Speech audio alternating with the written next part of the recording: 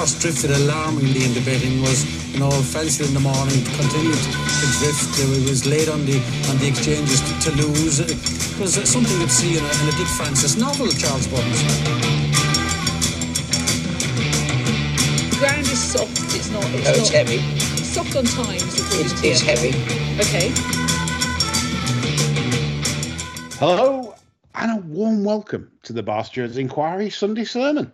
My name's Lee Keys of systembet.co.uk, and with me tonight to discuss the hot topics of the week, the Haydock Betfair Chase meeting and other events that are very topical, and your questions, is my good friend and partner in crime, John Leng of John Joe's Blogspot. Good evening, John. Good evening, Lee. Yes.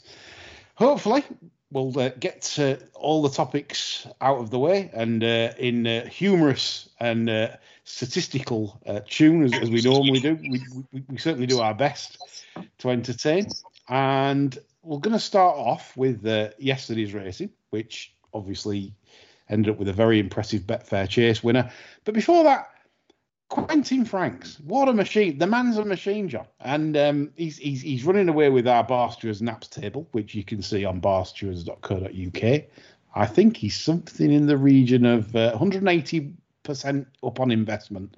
And he's knocked the Ginger Hitler firmly off top spot and sent him straight back to his Berlin bunker. What do you make of it, of Quentin Franks, John? Yeah, incredibly good. Yeah. You can't knock that performance at all. Especially the fact that he sent Hitler back to the bunker. Fantastic. only thing I'm going to take exception with. I mean, we do read our feedback and comments, and there was someone on YouTube that said he was like Lord Quentin, oh, brilliant, amazing, this and that. And he says made up for those terrible national hunt tips. I mean, this is a tough crowd.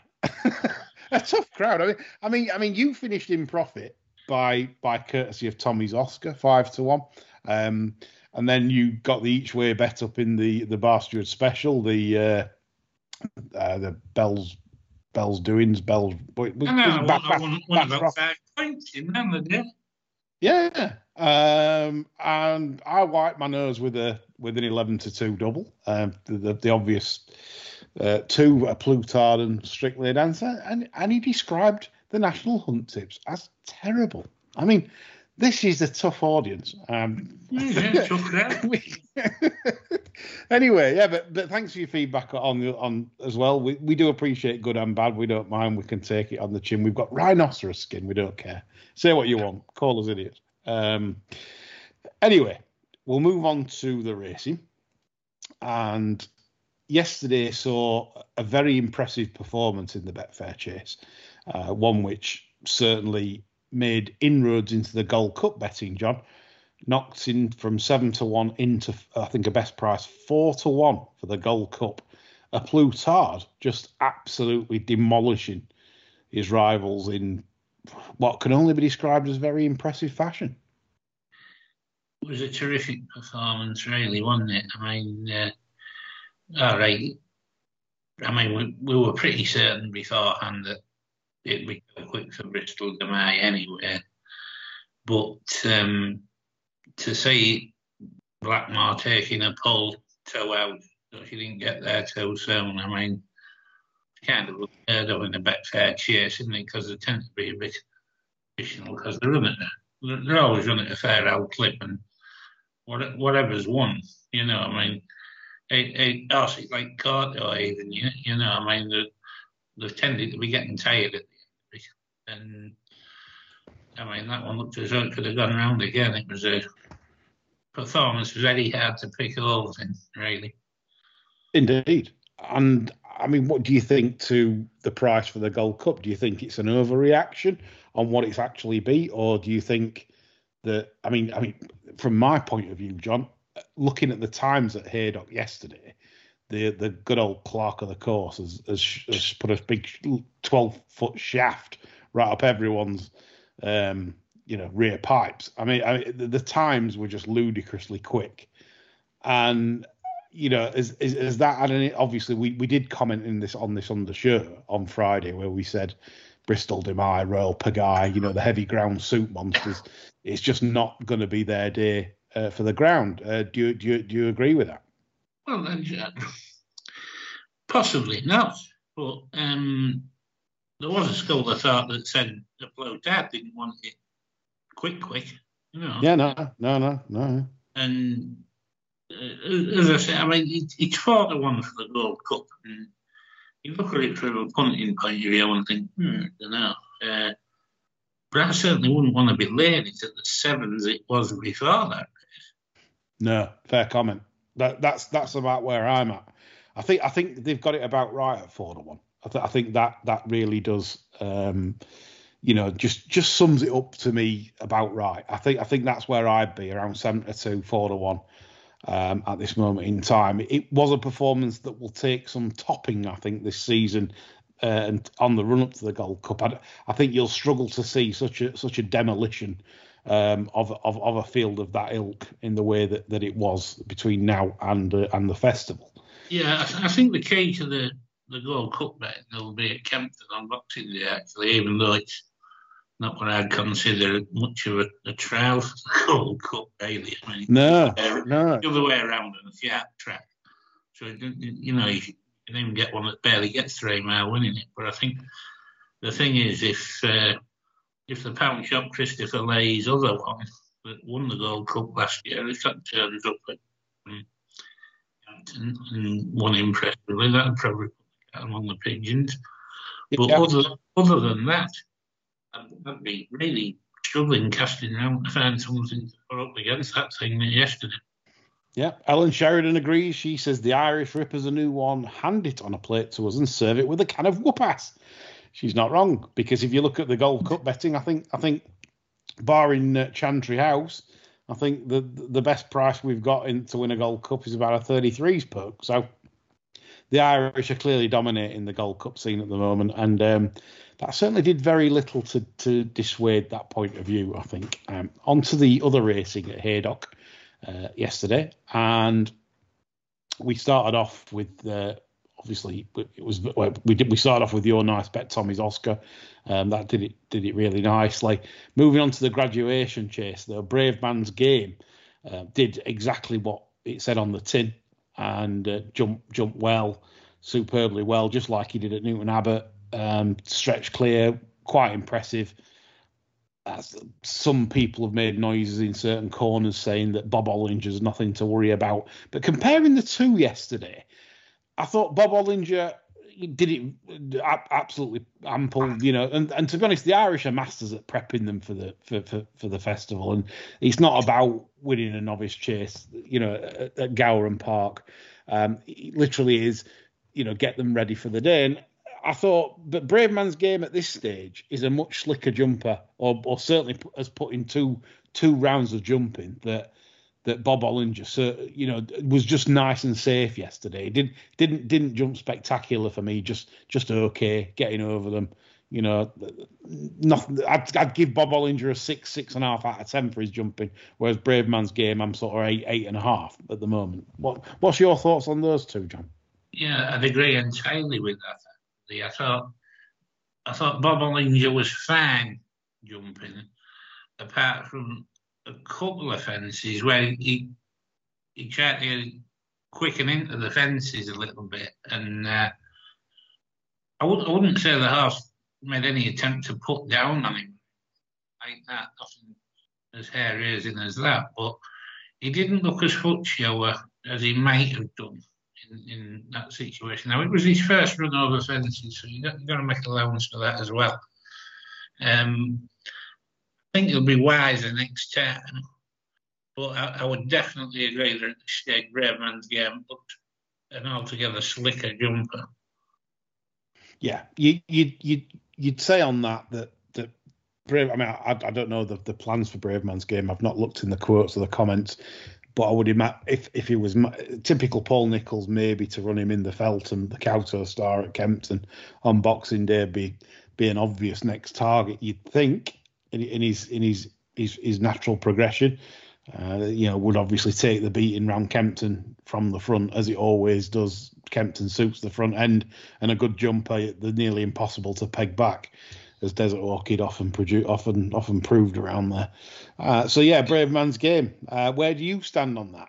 Everyone, do you think that, like Tony McCoy says, that Bob Ollinger's nothing to fear from brave man's game? I'm not so sure at this stage, because I always felt brave man's game would be a better chaser, far better chaser, in fact, than a hurdler, given the shape he used to make his obstacles. And, you know, as I said, it might be more interesting over fences, these two, than what it was over hurdles, when obviously Bob Ollinger was far too good at the festival for brave man's game. Then we move on to the 225. My two selections bombed out in this, 5th and 6th, both not handling the track and the ground for me. The ground was a lot quicker than I even envisaged. I did think the time was nearly 4 seconds quicker than standard for a 3-mile handicap hurdle. Obviously a good quality one, but shouldn't be 4 seconds faster than standard in a national hunt season. And Flight Deck and Right Place, Right Time, who they absolutely hammered on the off into 11-4 favourite, the Emmett Mullins runner. Again, we're not going to win from an early stage, I felt. They were just on the niggle, struggling to keep up with the tempo. Your Bass Rock, I thought, had probably won the race. I was disappointed in him, John, in the end. I thought he's won. I thought he's had a nice trip, jumped well. Yeah, jumped lovely, good position. I was a bit disappointed with the finishing effort, to be honest. Well, I honestly thought he'd won. I honestly thought, so probably just after the third last, I'm thinking this has to win, really. And I was sort of, obviously, I backed it myself as well. I had a 3-way bet. And it was licking my wounds, this race. But fair play to Don Levant with Isabel Williams dropping it out. But I do think, as I say, you can take these races with a pinch of salt as the season goes on, because this was very quick ground for a national hunt sort of chase meeting, hurdles meeting, important day. I've not seen grounders like this. Cheltenham wasn't like this. And remarkably, they gave the going out as a good to soft, good in places, and they changed it to good on the hurdles course after race 1. Well, with no inclement weather or no significant, how can you just change it straight after race 1? He needs to be tired, doesn't he? He doesn't know his ass from his elbow. Yeah, it's ridiculous, really, when you're having a race run over 3 miles. Handicap hurdle, albeit a grade 3 and a decent one. 4 seconds faster than standard. No wonder there was non-runners in the race. That was just unacceptable from a Clark, I feel. Then we move on to, obviously, we've covered Plutard, very impressive in that. And then we Strictly a Dancer, winning the 3:35 from Empire Steel. Not really a lot to say there. Strictly a Dancer, just proving that he's ahead of the handicapper right now. Didn't jump as well as he did at Cheltenham last time, but still had enough in hand, plenty in hand really at the line. Things probably get a little bit tougher for him now.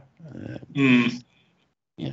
And Ascot, John, yesterday we had Lost in Translation winning the Chanel Farmer, the Grade 2 event.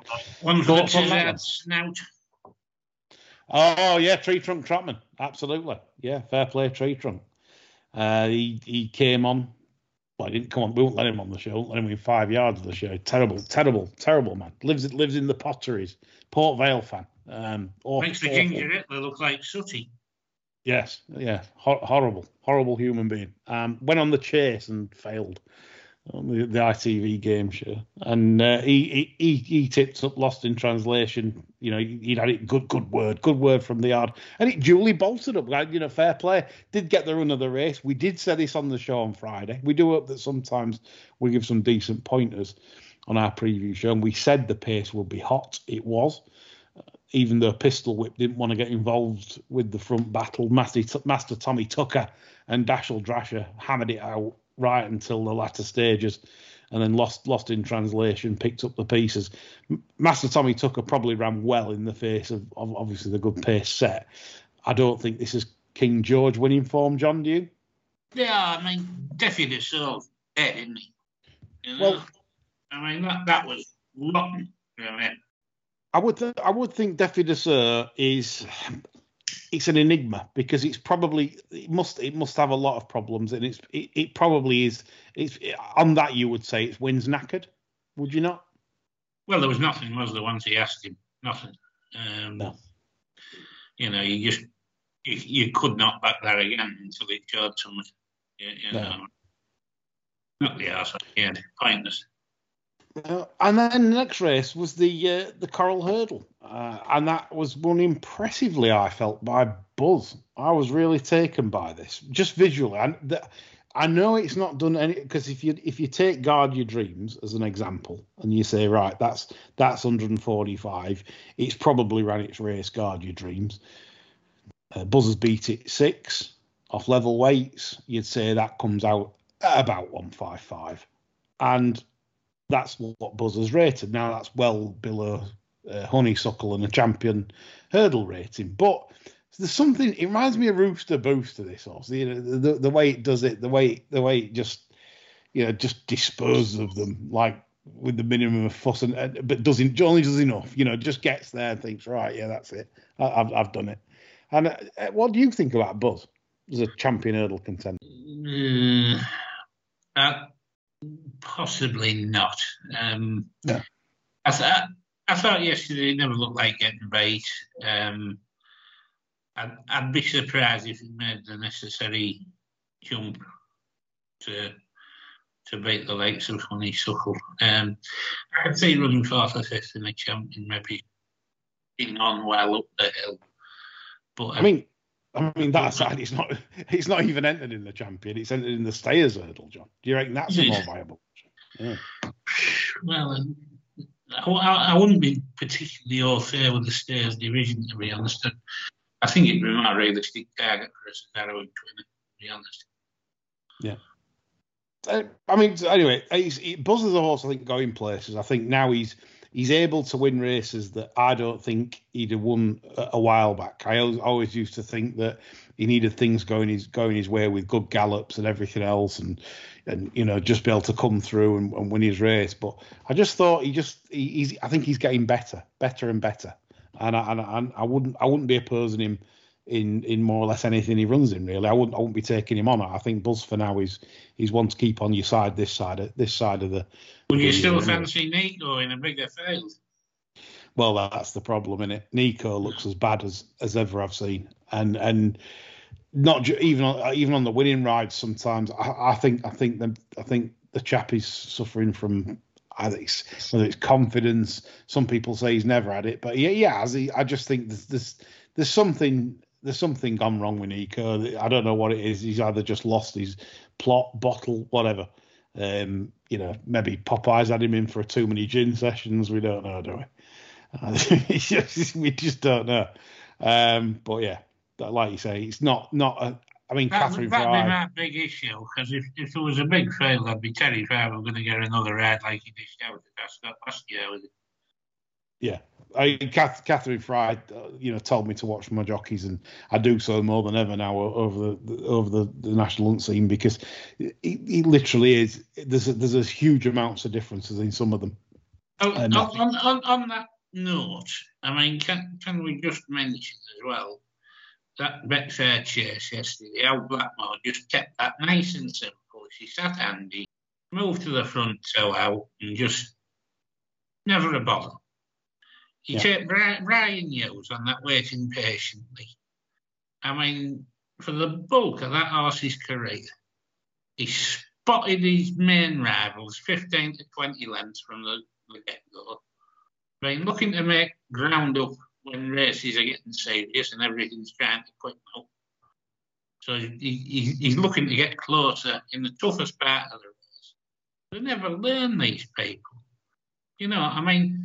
She was top jockey at Cheltenham, and she wasn't dropping nothing. She rode everything more or less to the same pattern, and I just think she's far and away better than anybody we've got in this country at the minute, because they all start farting about and these ridiculous dropout rides, and it's you're just putting the horse at a disadvantage after it.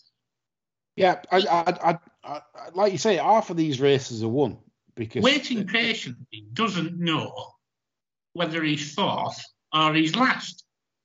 Yeah, if he's got horses in front of him, he doesn't know what the hell's going on behind him. He has no comprehension of his position in a race.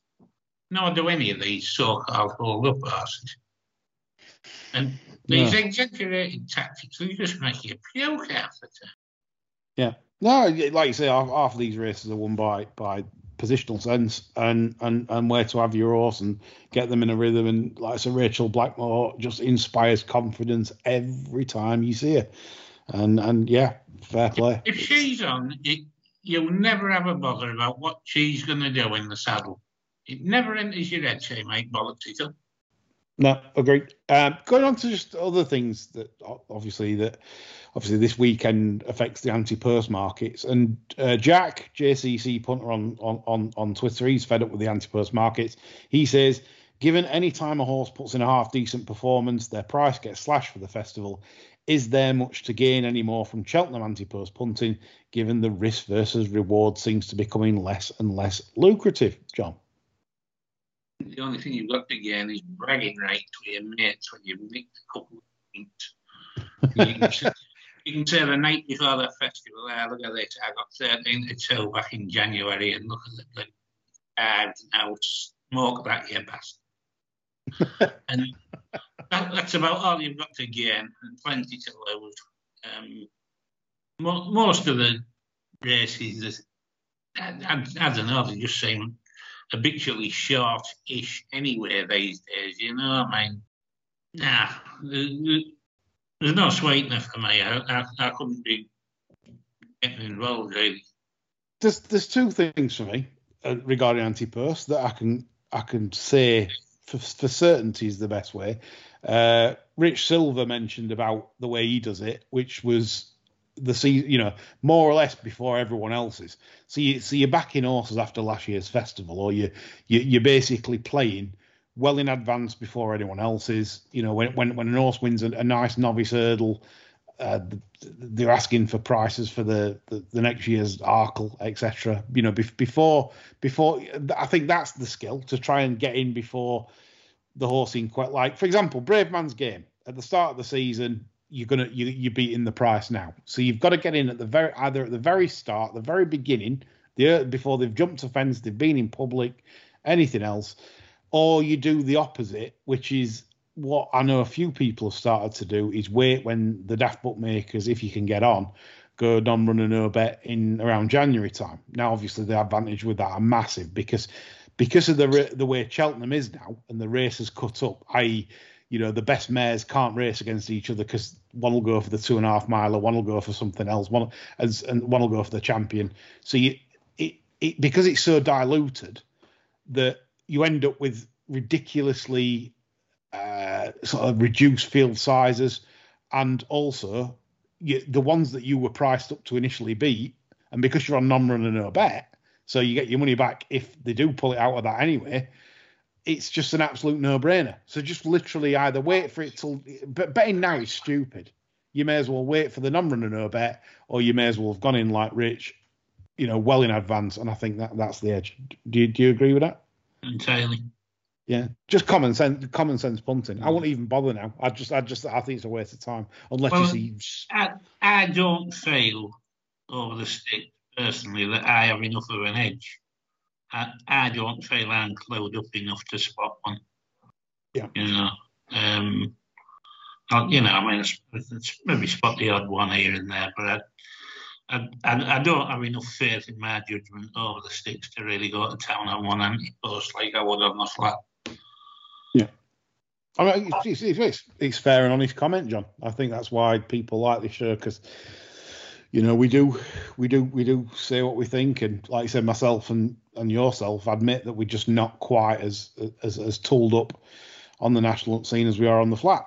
It's just how it is. You got to specialise in what you do. Quentin Frank's the same. Our NAP leader. He blitzes the flat, but I'd probably admits himself that he doesn't put that much work into the national game. So we must up our game, according to the YouTube punter. We're terrible. He's right. He's not wrong.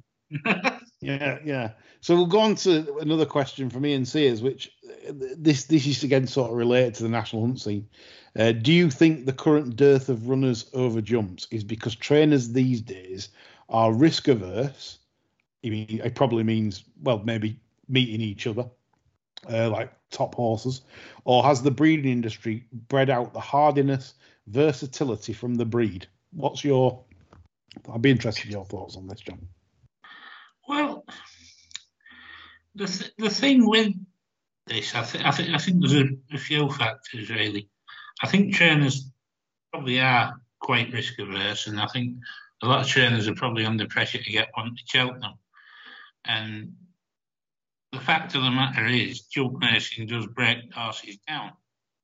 And I think if you've got one that you think's on a mark that's going to get into a race at Cheltenham, you'll think it's a workable mark. The temptation is to keep the bloody thing at home, keep it ticking over on the all weather or whatever, and just go to Cheltenham. You know, maybe give it a bit of a pipe opener in early February, and hope it comes back in one place, and then Bob's your uncle. I mean, there's still plenty of horses go at the horse in training sales at the end of the year, bought by people on behalf of national hunt trainers, and I mean, the top yards get plenty of horses coming to them at the start of a season. You know, I mean, I'm not aware that any of the major stables' numbers are down drastically. So, in theory, the horses are still there. But I do think we've probably got too much racing, and we've had that problem for a while, I think, you know, and too much choice for trainers as well. You know, if you've got a novice, you know, I mean, the stacks of novice hurdles, isn't there? You know, I mean, maybe we need less of them so people's having to enter up and, you know, have races divided if necessary. I'd rather have that than the current situation. You know, I mean, Jesus is on the ground as well, you know. I think it's a difficult one. This I did some stats on it in the last sort of 5 seasons to have a look, but you know, if runners were in decline, and this year's national hunt game so far since September. So I looked at September to the current time, and did this for the last 5 years. We're averaging 8.8 runners a race this year. I think the best we've had over the last 5 years is about 10.3 runners per race. So we are suffering a bit, and I would accept that the ground is something to do with that, because on the years when it has been a little bit softer, did produce the 10.3 averages. But the problem is we've got with the Cheltenham Festival, magic carrots aside, which we know are involved. I don't care what anyone says. The Irish are very adept at using magic carrots. It's just a fact. And, you know, and when people say, well, how is it a fact? Well, there's been drug cases galore in Ireland got done over the years. Just do your newspaper cuttings. As I said, there is in England, but the point is, for me, the Irish love a winner at the festival. They're better at planning races for the festival, i.e. they don't mind if they have 2 or 3 coconuts, they don't mind if they have 2 or 3 spins or 3 or 4 spins. They just don't. They've got a plan, and they stick to it. We seem to be obsessed in this country by 1 1 1 1 1 1 1, and I think that's a problem, because then you get to Cheltenham, you've left your best earlier on in the season, and I think if we're going to have this, it's all about Cheltenham, then English trainers in particular have got to think. But then you're sacking off half the, and I think this is part of it. This is why we're getting these nice races early national hunt season that tend to be very uncompetitive and very. Yeah, I mean, there's nothing worse than turning up at Cheltenham, is there, with one that's say 1-3 on the spin, and it's carrying 11-6 in a 2.5 mile handicap chase. You know, you'd be thinking, well, what the hell's he done here? You know, I mean, he could have been off 10-5 or something like that if he thought about it a bit. Yeah, and you've got to give £7 to say one as just a random example, something like a Gordon Elliott runner that's had 4 starts this national hunt season.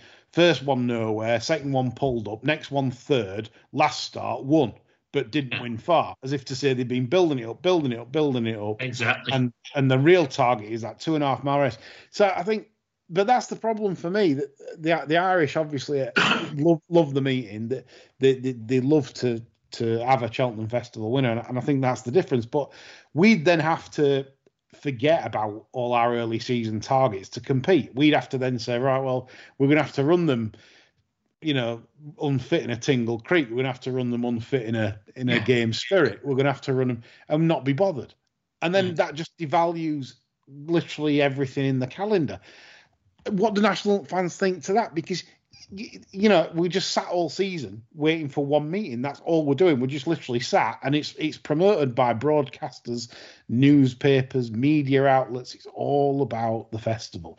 And for me, that's sad, because that's probably why we're more flat, is because on a flat season, you've got so many top class Group 1s that trainers will train them for certain Group 1 events, yes, but it isn't all about one particular festival.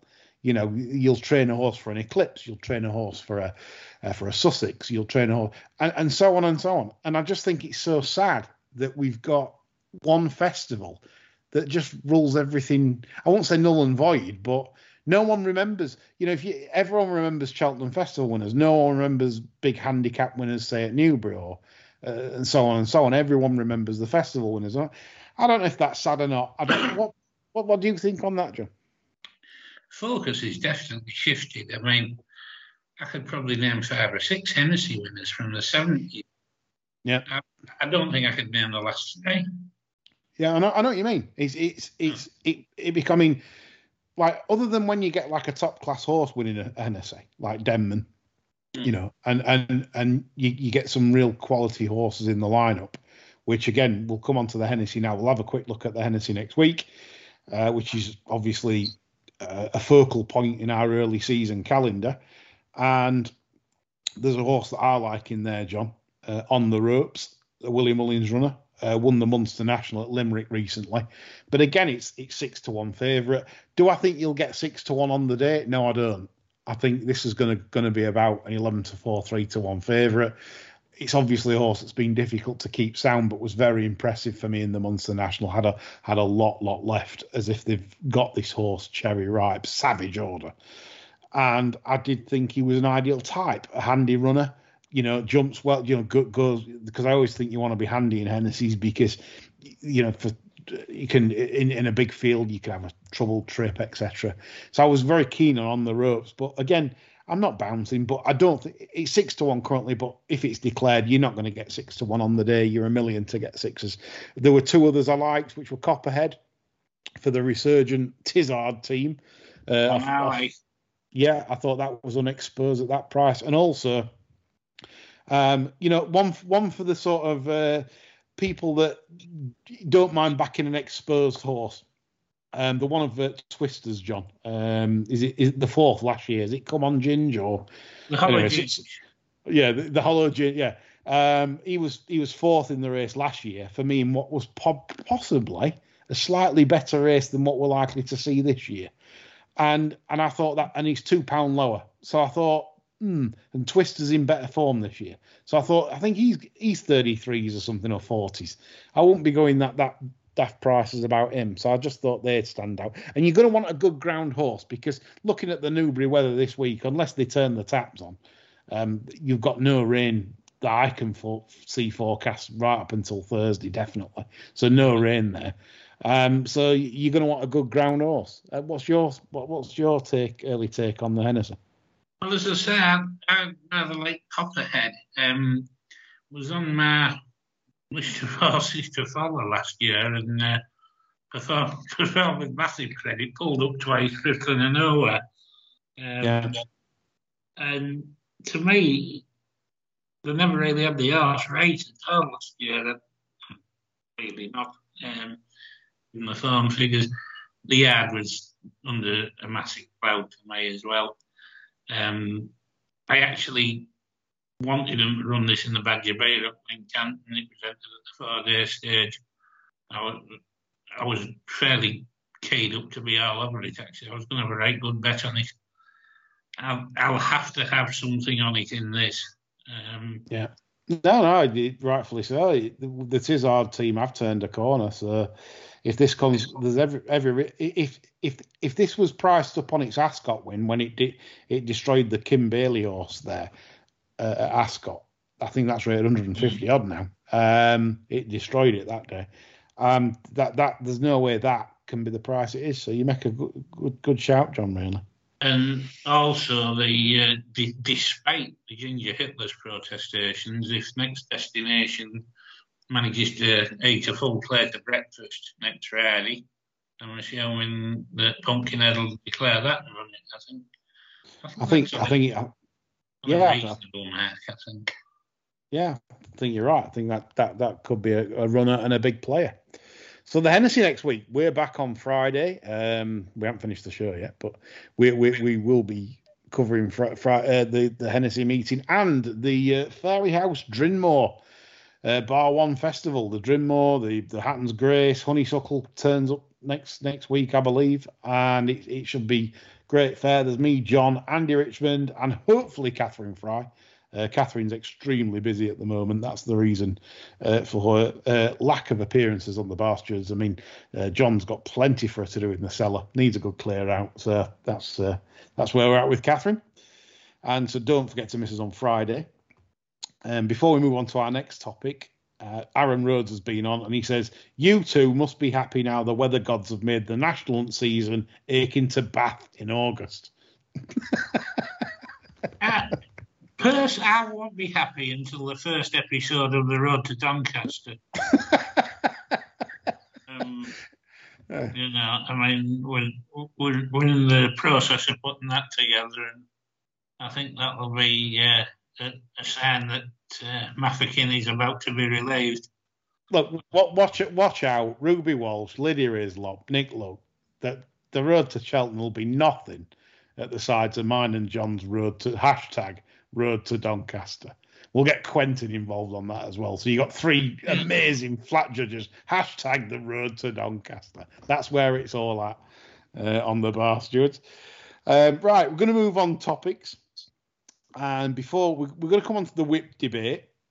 Before that, though, just a terrific article to read from Lorne Malvo on the barstewards.co.uk. If you haven't been on the barstewards.co.uk, please take a look, because there's some really interesting articles written, especially by John and Lorne Malvo at the moment. And Lorne Malvo highlights the Pay the Woman episode on Thursday at Catterick, where the horse drifted horrifically in the betting late on in a small novice handicap chase field and was pulled up at halfway.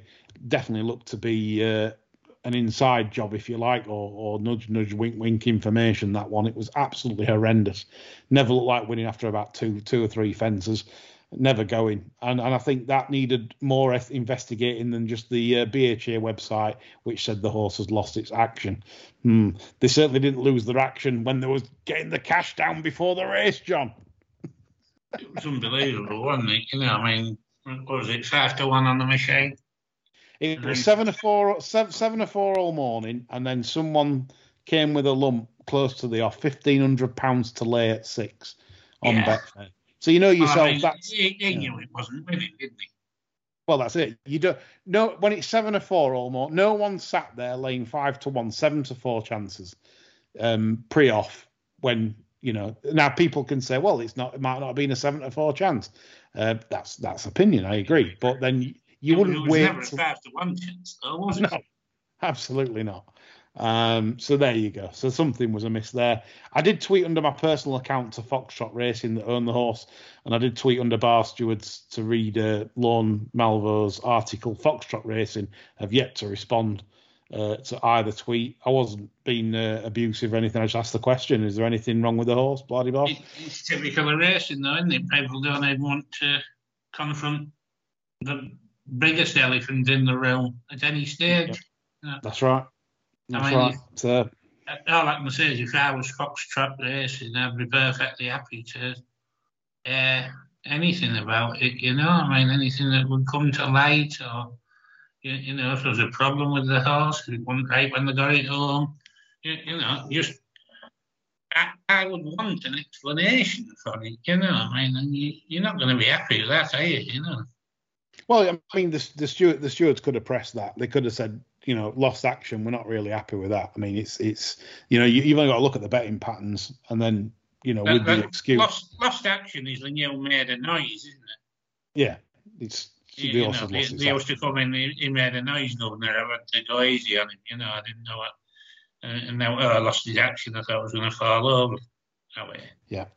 So keep your eyes on Pay the Woman in future races this season. See what happens with that mare, and to see if the market goes the other way on another occasion.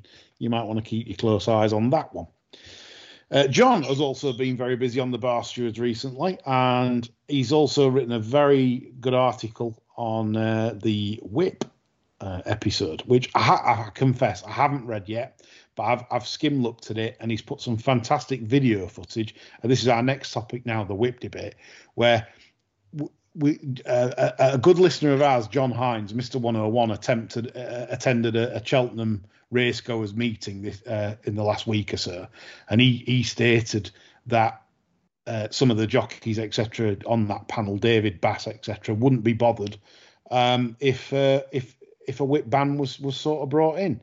John, I mean, what's your full stance on the whip? I mean, I will point listeners to go to that article on barstewards.co.uk. You really need to read it, as I will be doing so, because I've already the plaudits are coming in for that. But what's your full stance on this whip debate? Well, personally, I think we need to keep the whip simply because you want the horse to put maximum effort in. And in some cases, as uncomfortable as that may sound to some people, there has to be a form of coercion. People pay a lot of money to keep horses in training. And if a horse, for want of a better phrase, is taking the piss, no amount of cuddles, kisses, sugar lumps, or anything else will get it to stop doing that. The working animals, and once in a while, they're asked for maximum effort. They're not asked for maximum effort home. We're quite mollycoddled at home. They're looked after better than a lot of humans. But on the racecourse, they will be asked for maximum effort. And that involves a form of coercion. Now, a lot of people aren't comfortable with that. Now, it's not my sport. I can't tell people to take up knitting or anything else. I mean, if I'm in the minority and the whip goes, so be it, But I do think the point that needs to be addressed is an awful lot of horses will become very unsavoury statistics because they will get shot.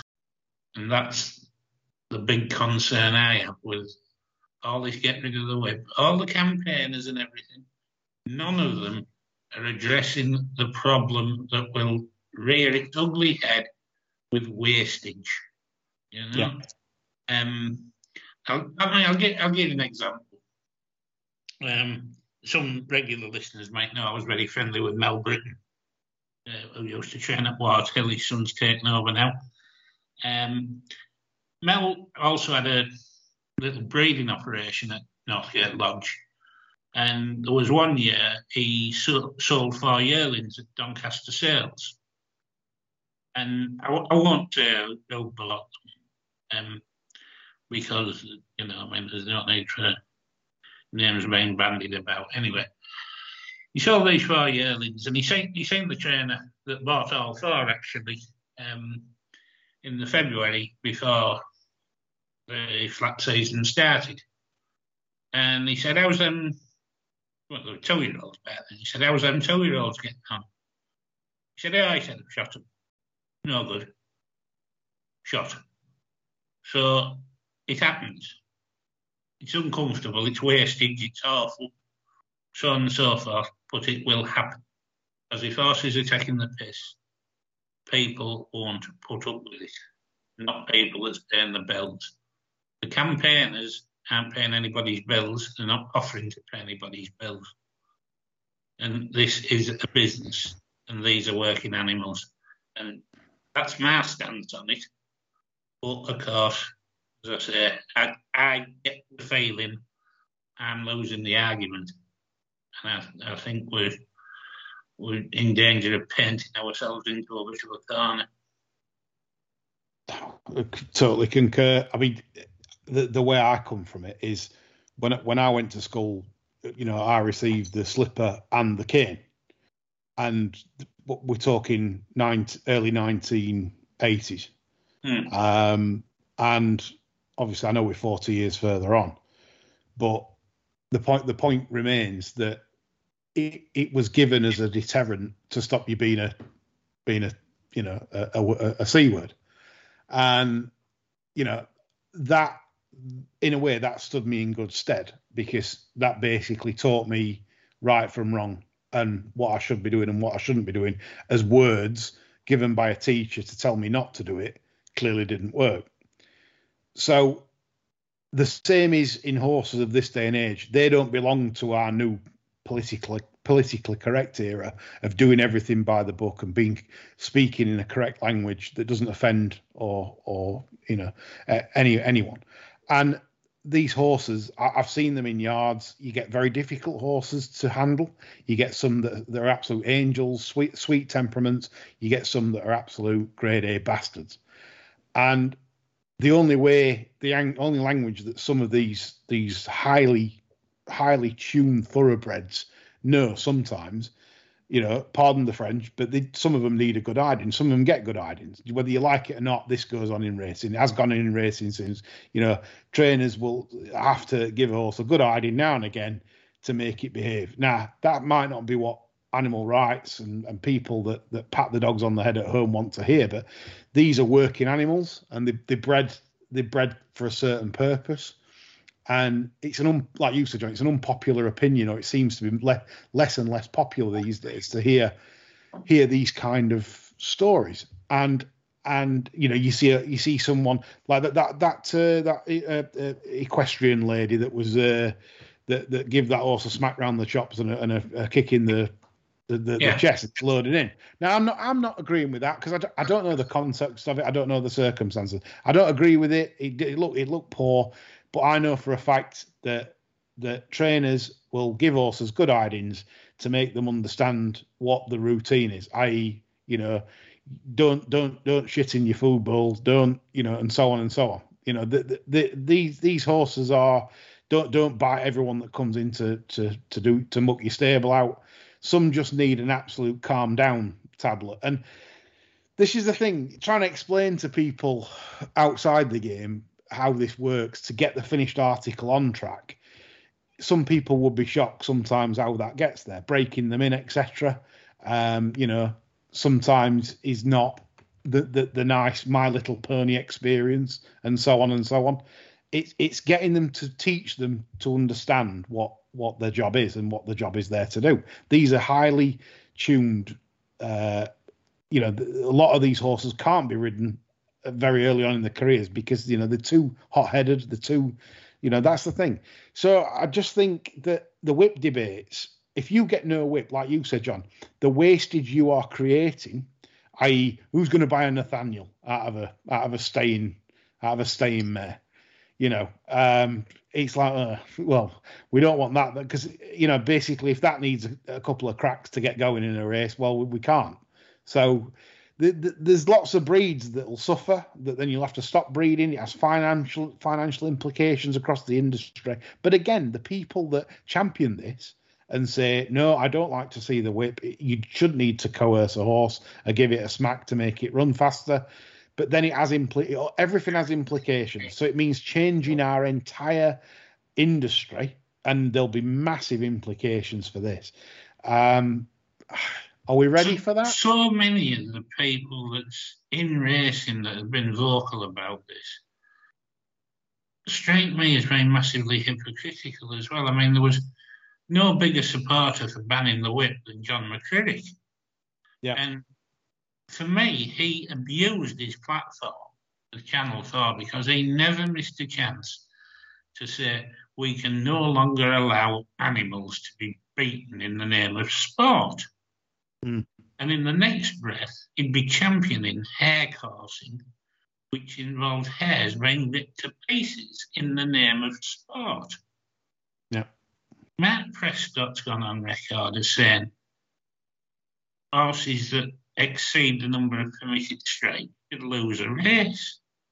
You know, I mean, not a thought to the implications on the betting industry. You backed a winner, and then you have to watch the replay to make sure you've only had 6 smacks and not 7 to see if you're getting paid. People's going to just start saying, well, I'll have a bet on the football. It's none of this bollocks. Well, that's it. And the other problem you've got for punters is we've already got an aesthetic problem of a jockey not trying, and punters will complain saying, I don't think he put enough effort into that race. But then if you've got no whips, it's then a lot easier to just, there's no, we use the whip or amount of cracks they get as how off they were, to be fair. We actually do generally in British racing, that's what we do. So I just think, again, it'll put more and more punters off because they'll think more and more non-triers that, oh, he didn't push that out, he weren't bothered. And I just think, again, it's the implications of it. It's a great idea. It sounds good in practice. Yep, no whip, fantastic. These horses don't deserve for a coercive smack to run faster. I get it. I get the argument, but it's then once you implement it, we're going down a dark path for me.